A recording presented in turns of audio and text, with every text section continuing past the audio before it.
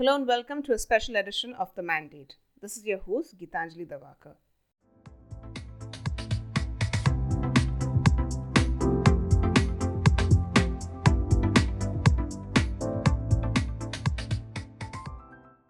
The counting of the votes for the assembly elections held in the states of Kerala, West Bengal, Tamil Nadu, and Assam, as well as in the Union Territory of Puducherry, is underway. What would the results mean for the four states and the Union Territory of Puducherry? We speak with Business Line's political editor, Purnima Joshi, to learn more.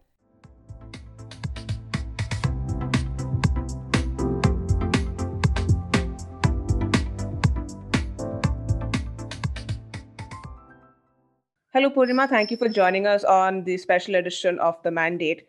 The counting is still underway, but it's rather obvious from the results so far that some parties are bound to govern the state in the days to come. Let's go straight to West Bengal. What do you have to say about the results that are visible at the moment? I think it's a massive blow to the BJP, which has put all its resources in Bengal. The Home Minister has been literally paying the state a visit twice a week since February. And they had built a huge momentum in Bengal. Obviously, given their past performance in Lok Sabha, where they'd won 18 seats for the first time in Bengal, and their vote share percentage was just like 3% less than the TMC. So it looked like the BJP had got it going. They had zeroed in on the anti incumbency against Mamata Banerjee. They had done their bit of social engineering, attracting the Namashudras and invoking caste identities that were not visible in Bengal so far. Also raising the issue of NRC and communal divisions in the state. Mamta looked like she had been cornered in Bengal, and in between her chief strategist Prashant Kishore, his recording came out on social media saying that Modi is quite popular in Bengal, there is communal division and so on. But she's fought back. Mamta has been a fighter since the CPM ruled in Bengal for over 3 decades. She's done some clever candidate selection. She's introduced a very strong measure of welfareism with a lot of schemes for women. And that is a factor that has not been so far counted. I've been looking at the channels and so on, is women voters in Bengal. I've been to Bengal myself. And if you talk to women separately, there is a lot of empathy, there's a lot of support for Mamta. She's been able to create a separate sort of constituency for herself. And they have schemes which target women specifically. They give them bicycles, they give them a whole lot of provisions, the distribution of rations, etc. These schemes should not be overlooked when people go out to vote. And it's a substantive share of voters in Bengal. Plus, there's a sort of invoking of a subnational identity, what with Derek O'Brien, etc., saying tourist gang to Bengal, saying that they are the ones bringing COVID to Bengal. And one shouldn't overlook the fact that in the last two phases, the campaign it literally stalled. People couldn't go out and campaign as much as they did in the first few phases because of COVID. It sort of seems to have become a total bipolar election. And the third player, which is the left and the Congress, got completely wiped out.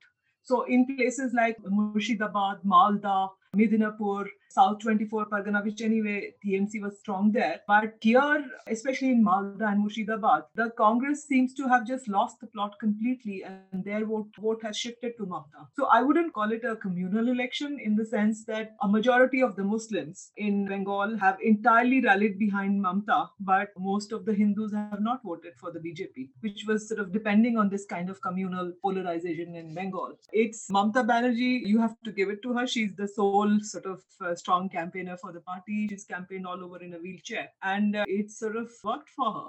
And she's winning even more handsomely than 2016. For the BJP, it's a very big blow because they'd invested a lot in Bengal. So far as they were concerned, it was a low-hanging fruit because the opposition to Mamta had dwindled with the left decimation there. And they were looking to fill that vacuum, which they have to some extent.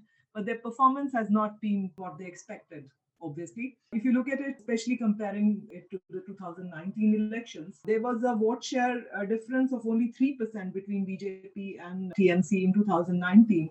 But now, as the results are coming in, there's a vote share difference of almost 10%, 11% between TMC and the BJP, which is huge. If you analyze somewhat COVID impact on the elections, I wouldn't go so far as to say that, but the victory of left, particularly in Kerala, their handling of the COVID crisis, this is a state that is very badly hit. The number of deaths they've contained it to just 48 a day. Even in a small place like Chhattisgarh, which is recording like 296 deaths a day, it's a very high number. Delhi is going into 300s and so on. Kerala has contained a mortality rate. There isn't that kind of rush that you're seeing in Delhi and UP, not even to be mentioned what is going on in UP because they're not even doing enough tests. It's being underreported and curtailed. In Kerala, they seem to have done well, not just in the handling of COVID, but also what happened in the Nipah virus outbreak in 2018. Subsequently, there have been two floods. So the government has done well there, and people have, for the first time in decades, I would say, people are returning an incumbent government to power in Kerala. So that goes so far as to say that. And even in Assam, I would say that the performance of the BJP, even though they were hit by a very big crisis because of the National Register of Citizens, which kind of excluded a whole lot of their own voters, and there was a lot of anger in Assam. But they have some good strategists there, good ministers. Himanta Biswa Sarma is a gift to the BJP from the Congress. He used to be a fairly senior minister in Tarun Gogoi government before the BJP wrested him out. And he's literally delivered the Northeast to the BJP from there. And they've done some very aggressive welfareism. There is a scheme called Arunodoi in Assam, which has done very well with the women. They give them pension per month. They've planned to increase it to 3,000 a month. To tea garden workers, they've given out a whole lot of welfare measures. So that seems to have worked very well for the BJP in Assam. If you look at Tamil Nadu, the results were sort of on expected lines because AIADMK has not been able to recover from Jayalalitha's demise. And there's a lot of factionalism going on, even though the government's performance has not been all that bad. But that can also be attributed to the structures and the systems that are already in place in Tamil Nadu. DMK, on the other hand, has got its house in order. They have a good party structure and the cadre base. And Stalin has been working consistently and he's been able to emerge out of his father's shadow. And look at their performance. These are elections that I would say a jolt to the BJP in Bengal and a bigger jolt to the Congress, I would say. They are nowhere in existence. They have lost even Pondicherry. But Purnima, the question that has been pondering my mind is what happens to the left in Bengal right now? Because that was a party that ruled the state for about 30 odd years at one point. The left had started disintegrate from 2011 onwards with a whole lot of his cadre fleeing, a lot of them joining Mamta. Even after Singur and Nandigram, the left has never, especially Bengal unit, I would say it exists in its own bubble, and they've never sort of apologized for what they did in Singur and Nandigram. I mean, those are two big movements that literally plucked the left out in Bengal. And they never gotten around to either changing that direction or saying that what we did was wrong. They've never been able to sort of recover from that decimation. And a whole lot of them have migrated, their cadre has migrated either to the BJP or has been driven out of the state literally by Mamata Banerjee. There's a lot of violence that goes on in Bengal, which is why the BJP has been able to present a very strong alternative. The left has been just sort of edged out of the discourse. And their alliance with the Congress has not just not helped the left, but it has marred the Congress's chances. They had a better chance if they had gone with Mamata Banerjee in this election. We still have people gathering around certain places and celebrating. No leader has actually said anything against all of it. Is there some sort of politics going on behind all this as well?